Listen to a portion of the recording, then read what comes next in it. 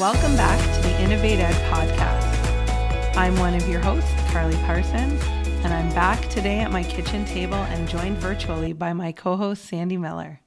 And today we are thrilled to be joined by Tina Wilton. And I'm actually going to let Sandy introduce Tina because they know each other outside of this podcast, and it's a pretty fun little story. So Sandy, if you want to take it away. Thanks, Carly. Yeah, we're really excited to be joined by Tina. She is currently the Talent Program Manager at Communitech. But before that, I knew Tina as one of my students. She was part of the leadership program at SGM and was an amazing student. And it's no surprise to me that she's doing such amazing things in our community. And in our first podcast, I talked a lot about the Innovation Lab, the program that I helped set up at SGM. And when I was putting that program together, one of the first people that I reached out to was Tina to help me get started on the project. And she's been a huge support person, wealth of resources. She's connected me to a lot of other people in the community. So we're really excited to have her here today. So thanks, Tina, for joining us. Thanks, Sandy. Thanks, Carly. So as I mentioned, Tina is the Talent Program Manager at Communitech. In this role, she's responsible for attracting student talent to the Waterloo region. She is also works closely with member companies to run campus programs and events, and builds relationships with universities and colleges across Canada. So we're really excited to have her here, and I'm going to pass it over to Carly for our first question. Yeah, so it sounds like, Tina, you have a pretty interesting and exciting job. So can you tell us about your role at Communitech and maybe some of your past experiences that help prepare you for your role? Yeah, definitely. So I've been working at Communitech for the past 3.5 years now. And my role is mostly to attract student talent to Waterloo for co-op and new grad opportunities. So working directly with companies and also with campuses for post-secondary institutions. And hosting different events for students to bring them together and to really see what their skill set looks like. So hosting coding competitions, hosting our campus ambassador program where we have students representing Waterloo Region Tech all across Canada. And that's kind of where my experience lies, but I also work on the future of work as well. So joining the Work Integrated Learning part of the coalition as well. That's really awesome. So at these competitions, like the coding competition, are you actively recruiting for Communitech? Like, are you looking at the students who are entering in hopes of bringing them on board to your teams? Yeah, so for these events, our main focus is on helping our partner companies to attract and hire talent. So we bring in different sponsor companies, typically startup to scale up to large enterprise companies as well. And they have the opportunity to interview and network with these students at these different types of events. So Tina, you mentioned that you've been working a little bit with the Future of Work and Learning Coalition. Can you just talk a little bit about your experience in that coalition and what specifically you've learned about what jobs might look like in the future? Yeah, so it's really hard to say what jobs will look like in the future, especially for current students, just because the workforce is constantly changing. So it really makes it hard for us to predict what that looks like, especially since the current students won't be looking for jobs for another 5 to 10 years. So this makes it really important for people to adapt to a continuous learning mindset where they're really open to learning new things and being adaptable to change. Careers are also not following the traditional path of going to school, getting a job, and working until retirement. So now we're really seeing people coming in, doing freelance or contract work. Workers are taking sabbaticals or time off, and retirees are even going back to work for a victory lap.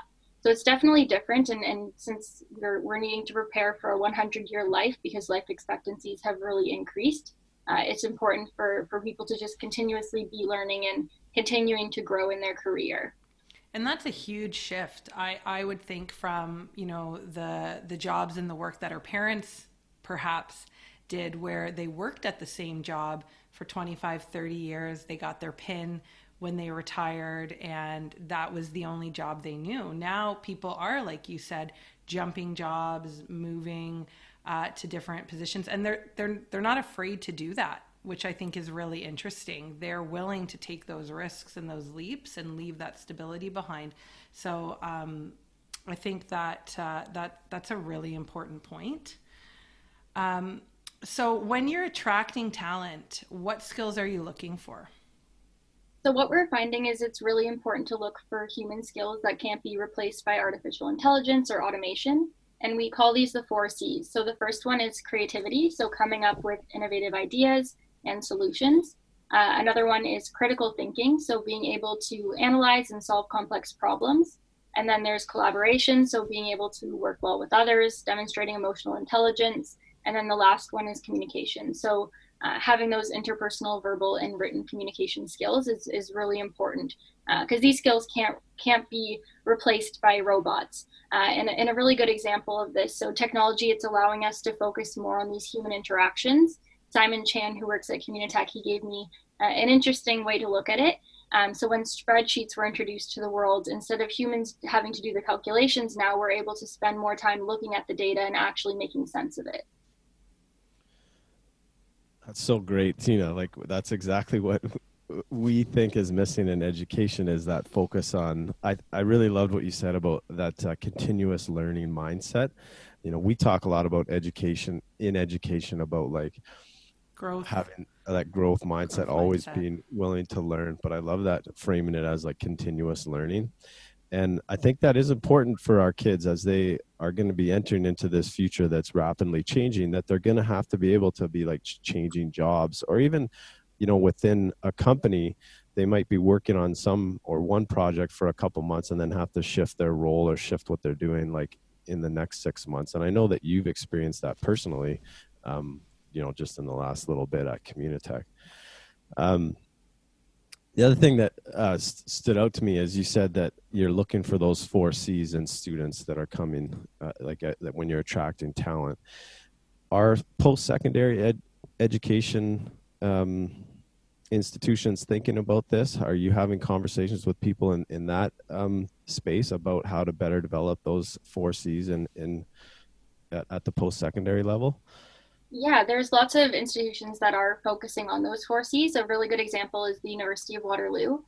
For their engineering program, they have their capstone projects where they need to apply what they learn in their courses or in their co-op terms, and they need to work on a project that ties back into the engineering field that they're looking to go into. So it's just those experiential learning opportunities that are really developing those skill sets for those students. That's awesome to hear. I think that's one of the things that we really tried to do with the Innovation Lab at SGM, was to have some sort of capstone project at the end of their, you know, high school career, where they're really forced to use those, we call them 6 C's in sort of our world, where they're working on sort of a big project that's interdisciplinary but relates back to some of their passions and their interests. And you know, when we talk about innovating in education, Carly and I, what we often come back to is something like that, you know, a project-based learning, or these big sort of culminating tasks that are hitting all these essential learnings and courses, but also encouraging students to have to use, you know, the 4 C's to get the job done. So that's really kind of neat to see that we're, you know, both doing similar things. You mentioned that you've been working with this Future of Work and Learning Coalition. I was lucky enough to attend some of the breakfast series, and I think one of the things that stood out for me was there are a lot of companies and organizations in Kitchener-Waterloo that are really digging in and thinking about how are they going to support their employees as they're kind of developing this continuous learning mindset and these 4 C's.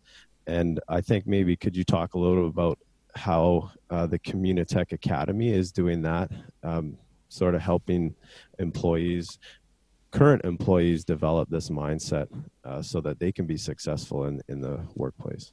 Yeah, so the Communitech Academy, our mission is really to help develop talent to meet the needs of these tech-driven organizations. If you visit our website, you can read a research paper that we've done in partnership with the Brookfield Institute. So this paper, it highlights the most in-demand areas for talent within Ontario tech companies. We've modeled our programming around around this to really target those areas that companies are looking for. So we've separated them into three specialized learning streams. The first one is Advance Your Craft. So that covers topics in communications, data science, digital marketing, product management, and sales. So more of those hands-on skills. And then we also have the Future of Work. So that covers topics in design thinking and user experience. And then Leaders of Tomorrow, which really focuses on equipping leaders with the skills and mindsets to lead teams and organizations. And is that like a micro-credentialing format, Tina, or like how are employees accessing that training? Yeah, so employees can send, or companies can send their employees to take these different courses. And we have instructors who are coming in and who have expertise in these areas who are helping them to really develop those skills and that expertise. I think it's amazing to hear that, you know, they've got these students, our students are going through, you know, secondary school, they're going through post-secondary, and then they're coming to you ready for the world of work, and that there is still that need to teach these skills, right? They are not inherent. And I think that is a really big part of the conversations that Sandy and I have been having, is that these are skills that need to be taught and reinforced early on for students, so that by the time they get to you, these aren't new or novel concepts that you know, your new employees have never heard of before. And so I think that it really connects nicely to our mission and this idea that we've had, that this really needs to be starting at a grassroots level in secondary school and high school, so that as it carries through, these skills are being built upon so that they're better prepared when they get to you. So it makes me happy to hear that, you know, this is going on at that level, but it also highlights that need for me. Yeah, and it just reinforces the continuous learning. We always have to learn. We're always going to need these new skills and to continue to grow and adapt in our careers. Well, and I love that communication is one of your C's, because as a former English teacher, I can't tell you the number of times that students rolled their eyes and said, when are we ever going to use anything that you're teaching us in this classroom in life? And you know, I spent a lot of time trying to explain to my students and to try and, you know, get them to buy in on this idea that communication is so vital. And that if you can distill down what Shakespeare really means in a one-line thesis, that's going to serve you well in 10 years when your boss asks you, you know, to summarize something to send out in a quick email. And so there's that knowing doing gap with the students. And so I love that's still a focus, you know, 6, 7, 8 years down the road for these students. So Tina, you know, haven't graduated high school too long ago. So, you know, I think you're pretty successful in all of these skills. Like I've watched you sort of grow in your career, and I think you excel in all of those 4 C's. So just thinking back on your own experience at a secondary level, how do you think you started to develop those skills in your own educational experience? Yeah, I would say that I definitely learned a lot of these skills through more hands-on learning. I studied arts and business speech communication at the University of Waterloo, where most of my classes were project-based.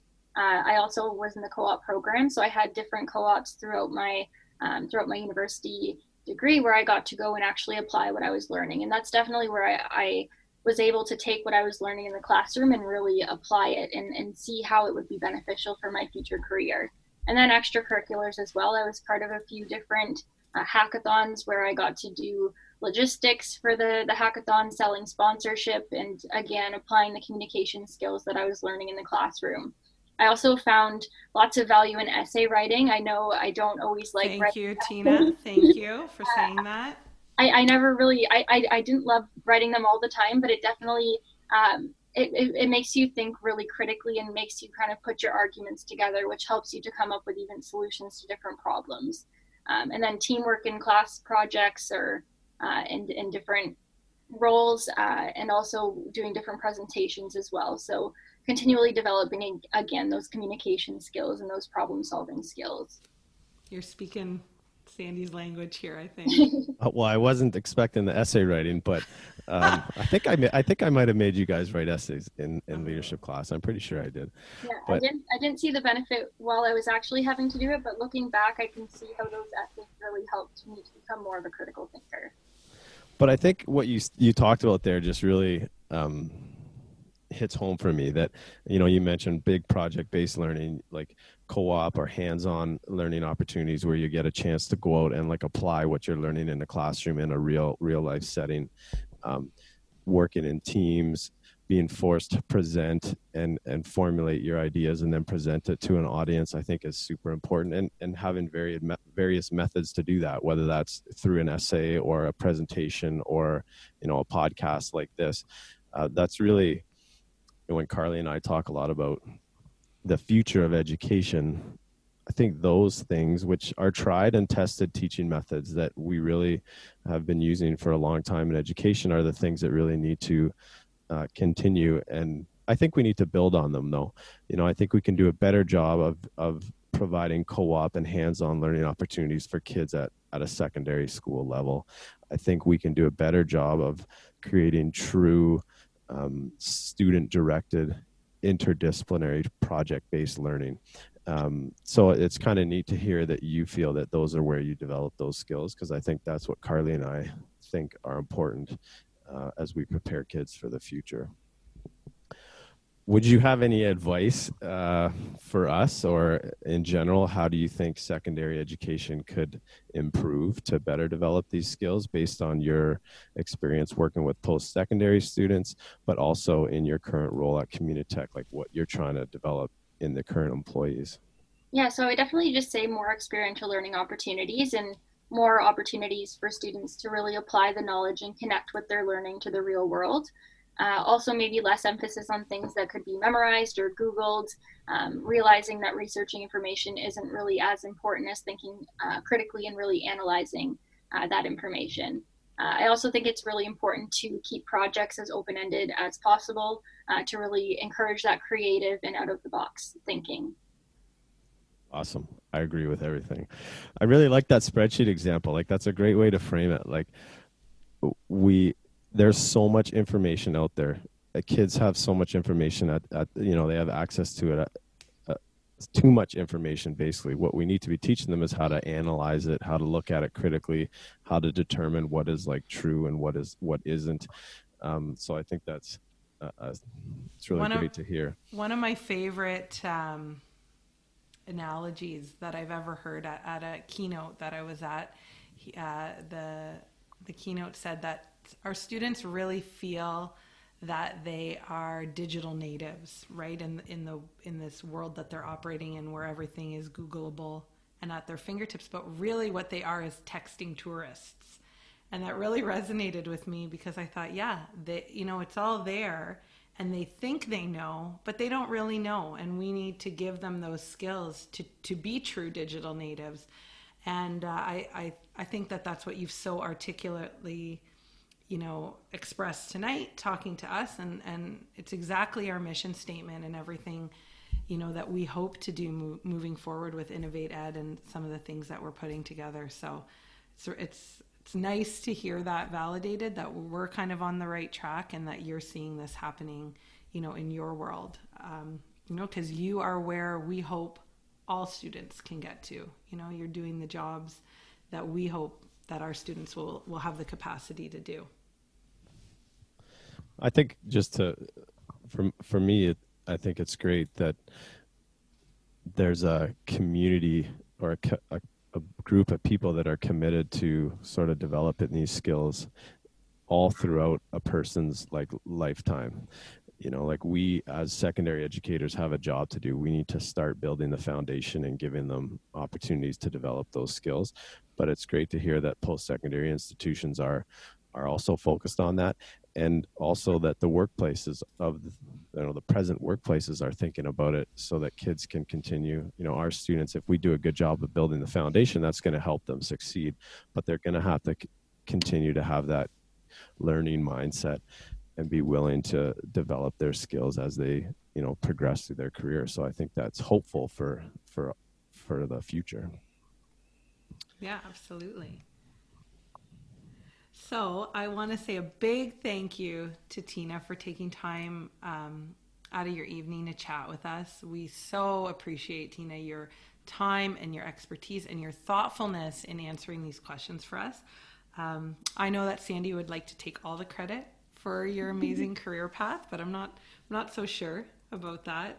I do take all the credit, to clarify. But we really appreciate you taking the time to chat with us tonight. You've been just so lovely and so insightful and intelligent and articulate. Just couldn't have asked for anything better tonight, I don't think. Thank you so much. Tina, did you ever think, like, in 2011, 2012, when I was teaching you, that like one day we'd be doing a podcast together on, the future of education? I thought I'd never see you again. And now you're stuck with me. I'm roping you into all kinds of crazy initiatives. Well, I really appreciate your support, Tina. You're amazing, and continue to do the great things you're doing for our region. Thank you so much. And thanks for joining us. Yeah, thanks for joining us on our episode of the Innovate Ed podcast, and make sure that you tune in next time for more exciting conversation around the future of learning. Bye, everyone. Bye. Bye.